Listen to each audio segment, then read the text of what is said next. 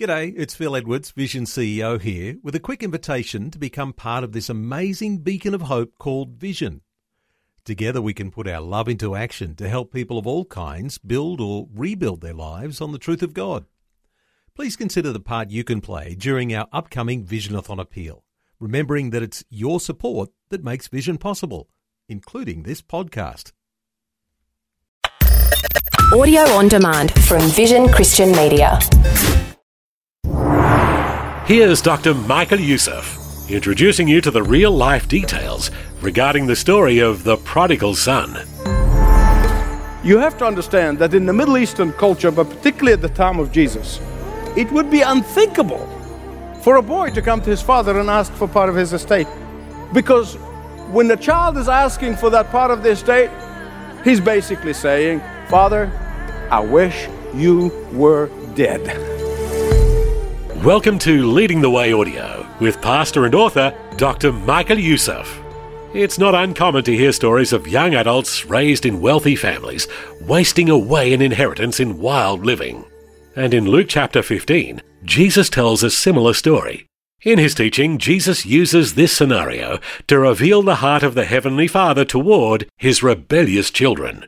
It's part of the Bible often referred to as the story of the prodigal son. Right now, a message called God's Exemplary Pursuit, taking you into the pages of the parable of the prodigal son. Jesus Christ, the Son of God, who came to tell us and reveal to us what God the Father is like. He said, God is a father to everyone who would come and take the Son as the Savior of the life. He's the Father. And the story that we call the prodigal son is all about the Father. It's about the heart of the Father. It is about the character of the Father. It is about the loving characteristics of the Father. And Jesus wanted us to know what his Father, with whom he coexisted before the creation of the universe. He wanted us to know what his Father is like, so he tells us this story. He wanted us to comprehend and take in deep into our hearts, deep into our minds, what the Father is like, what the nature of the all-powerful and the almighty God, whom we call our Heavenly Father, is like. And so he begins the story by saying there was a father. And this is the focus. Please listen carefully. Whether you and I have had or do have good fathers or not so good fathers, that's beside the point. Whether you and I have had harsh fathers or kind fathers, that's beside the issue. Whether you and I have had or have adorable fathers or abusive fathers, that's beside the issue. Jesus wants us to know what God the Father is like. Jesus is saying that this is what the Father in heaven is like. And therefore, listen to me, any and every sound teaching and preaching and thinking must begin with the Father. It must begin with the Father. It must start with the Father. It must focus on the Father. Why? Because when God the Father is my primary focus, it is your primary focus. Me and my needs, you and your needs are going to be met in his glory and in his riches. The word in Hebrew, Abba, is such a rich word. It's such a powerful word. It's a word that is so filled with emotions. That it's so comprehensive that I am personally convinced that we will never comprehend it completely until we see our Heavenly Father in heaven, face to face. And that is why it was so important for Jesus to let you and me and every subsequent generation from his time on to know what his Father is like. There was such a distorted image of the Father, even in his time, that he is trying to set the record straight. And he wants us to know how God feels when one of his children willfully and deliberately goes his or her own way. He wants us to know how God the Father feels when one of his children lives through their lives as if God the Father doesn't exist. He wants us to know how He feels when one of His children take all of the blessings and all of the resources from the hand of the Father and they totally ignore Him. He wants us to know how the Father feels when one of His children does not even think of coming to Him unless they become desperate and they really need something. When His children live their lives indifferent toward Him. And that's what He tells us in the example of the younger boy in the story. But we also see how the Father feels when some of His children live a life that's on the surface, focused on the rituals, tradition. They may even go to church. They may even sing in the choir. They are in the house, but their heart is in the far country, as we see in the story of the older boy, because his heart was in the far country. This is the third in the series of messages, the God who pursues us. And we saw first the story of the lost sheep.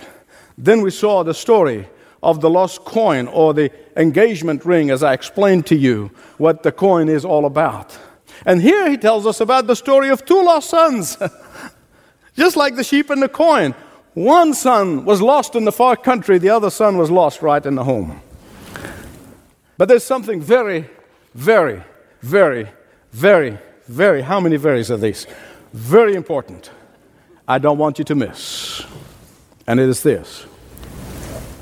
When the sheep wandered in the wilderness in foolishness, the shepherd went after him and did not rest until he carried him on his shoulder and brought him all the way home. And when the woman lost part of her engagement ring, that coin that was in the simdi that she wore at her engagement, when she lost that coin as a result of negligence, as a result of carelessness, she searched diligently until she found the lost coin.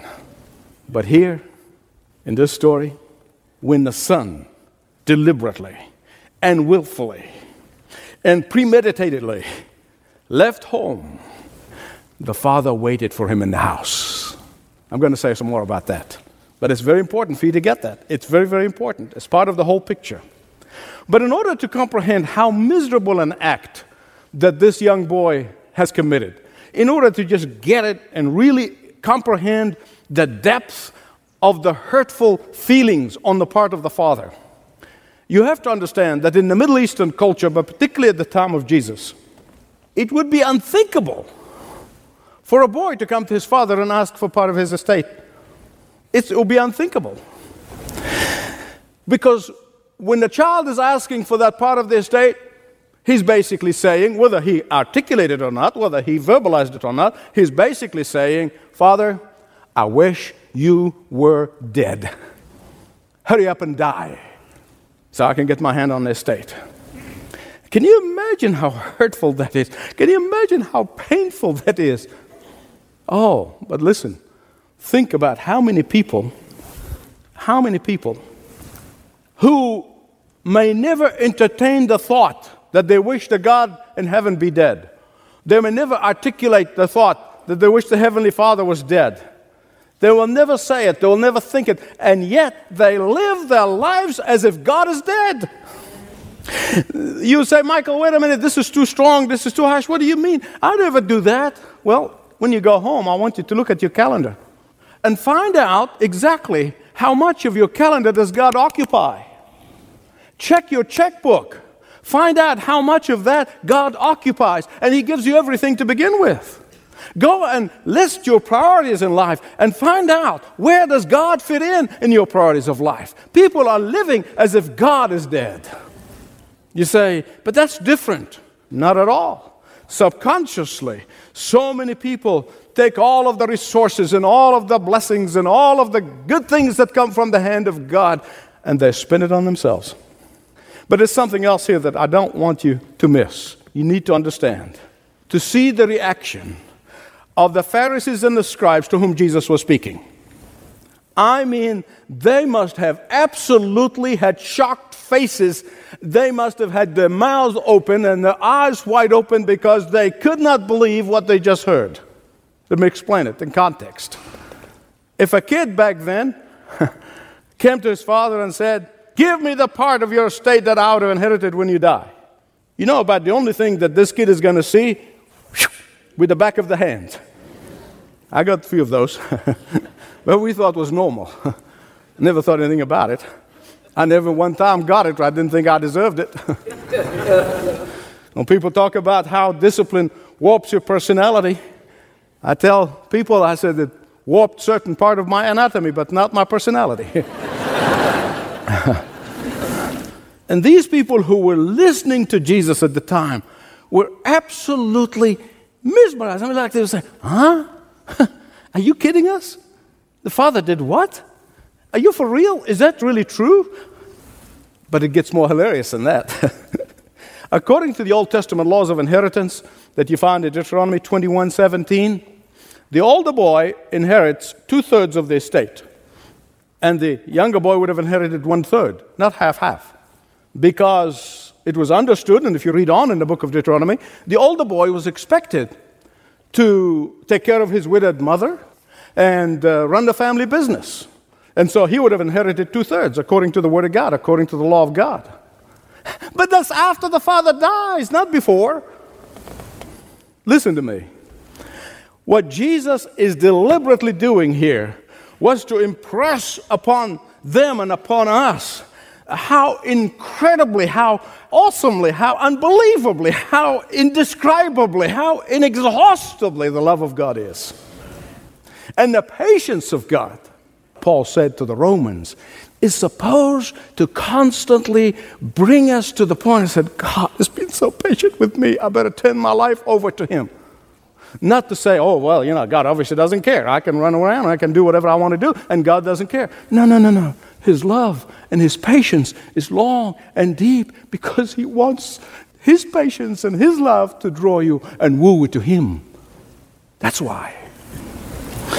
Someone here is running away with all of God's blessings and living in the far country. You know who you are. I don't. Only you know. And you're totally oblivious to the broken heart of the Father who's waiting for you. He's waiting for you. Come home to the loving arms of the Father. And you can do that today. Someone here today may have somebody in their life that is so blinded with self that they cannot see the pain that they're causing you. Let them go. Let them go. Do you have someone who has betrayed you and falsely accused you when you've done nothing but love that person? Let them go. Why? Because often, most often, it is only in the far country will they come to their senses. Those who are blinded with selfishness will only come to their senses when they become so desperate. What is your far country? What is your far country? Is it an unwholesome relationship? Is it a misplaced priority? Is it blind desire for accumulating for the sake of accumulating? Is it worry and anxiety and fear? Is it inability to trust God with your life, to trust God with your family, to trust God with your future, to trust God with your business, to trust God, and you want to take things into your own hands? What is your far country? But remember this, the Father may just let you keep on going and keep on going to your heart's content. But He's hurting as He's waiting. And He's waiting. And He waits patiently. But don't take that patience for granted and commit the sin of presumption. The father in this story, of course, he could have tried to stop the boy. I know people who try to stop the child, and they would have probably cried and said, "Son, what are you doing?" No, he didn't. He just let him go. Obviously, he could afford a private detective and send him and find out where the boy every step of his way and report back to him. He didn't.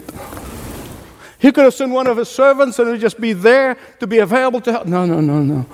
Because that way the boy will never come to his senses. Some of you may be in a place where the father was. Your heart is broken in two over someone in your life. And you're going through your own private Gethsemane right now. Your pillows are stained with tears. And you're hurting so much that you can't hurt anymore. Please, please, listen to the voice of the Father saying to you, I know what you're going through.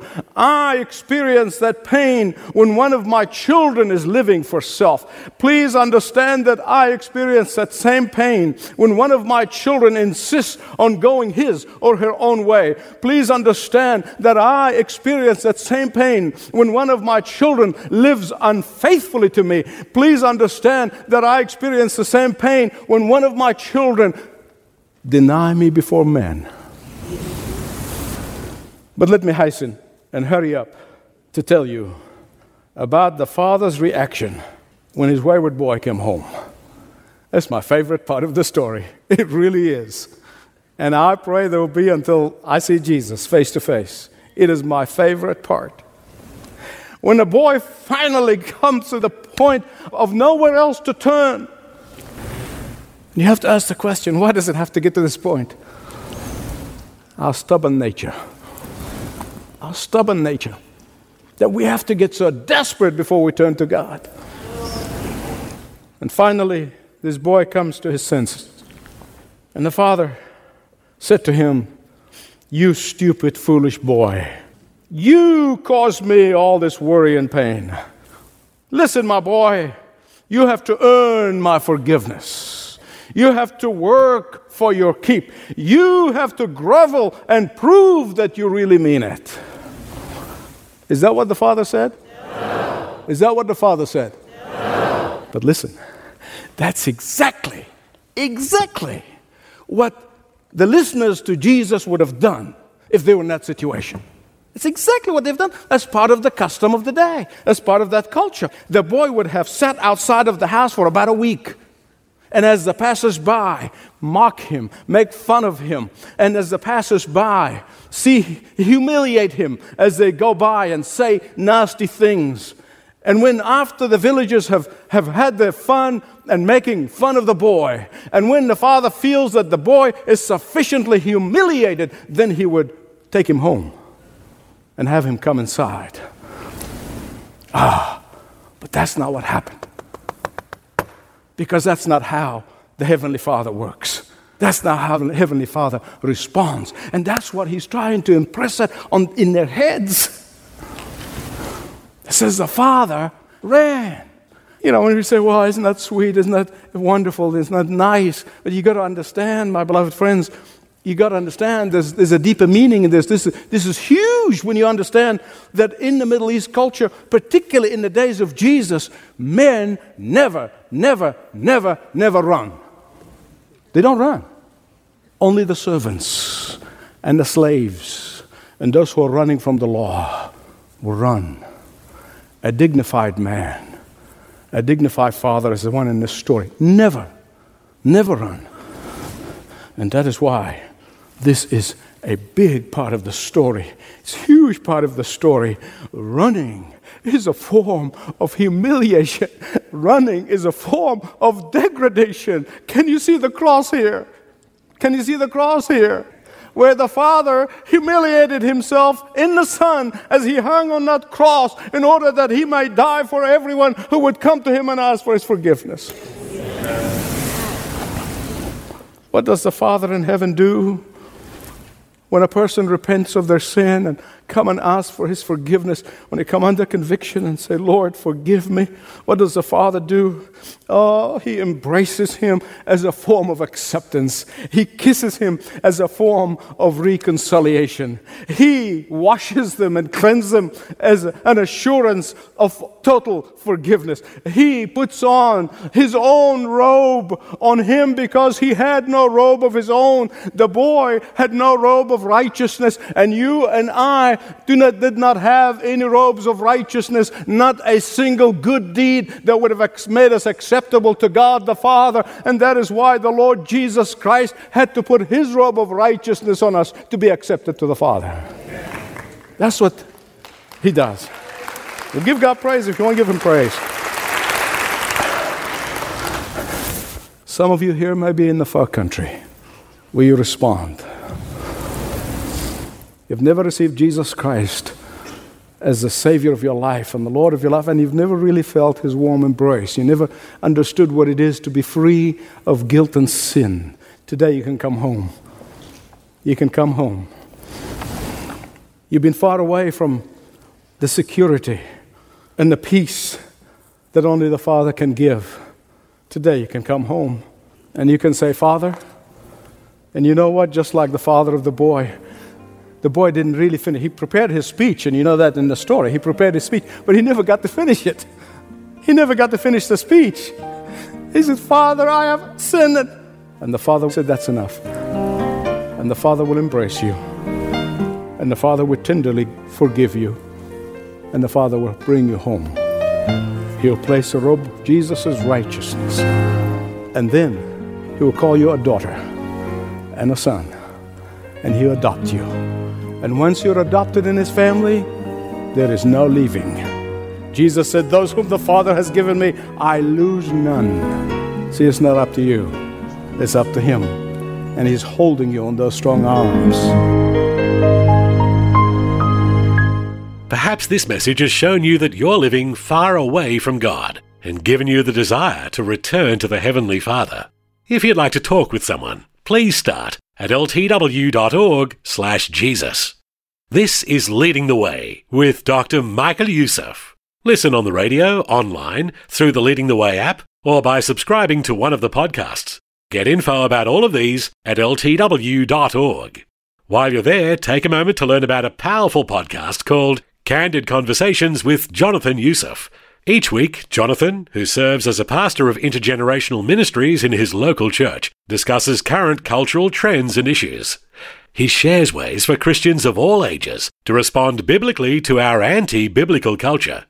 ltw.org.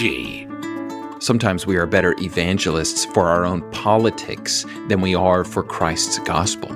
Too often, opinions replace action, and social media posts replace prayer. Our hope in life and our comfort in death is Jesus. Mm-hmm. And when we're looking around and the world's falling apart, you can see that how broken humanity really is and how we must place our hope in Him, because we can't place our hope in the things of this world.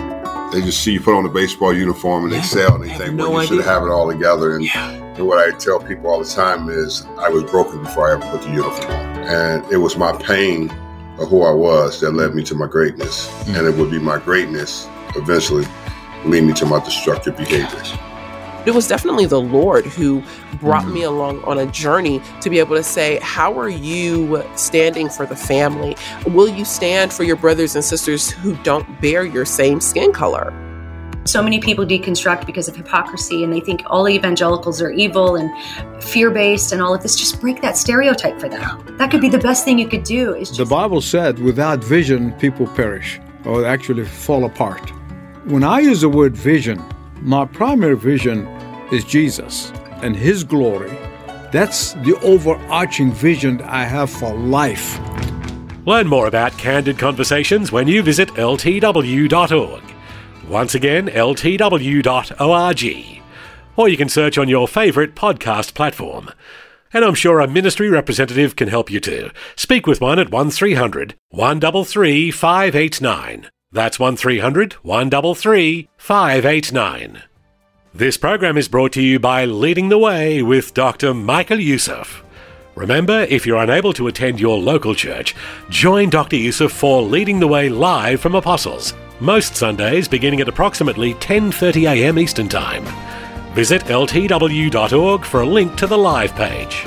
Mac Powell of the award-winning group Third Day is the artist in residence and often facilitates the worship.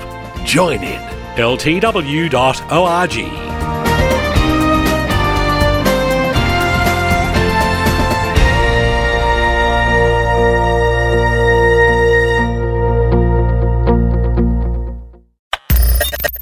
for taking time to listen to this audio on demand from Vision Christian Media.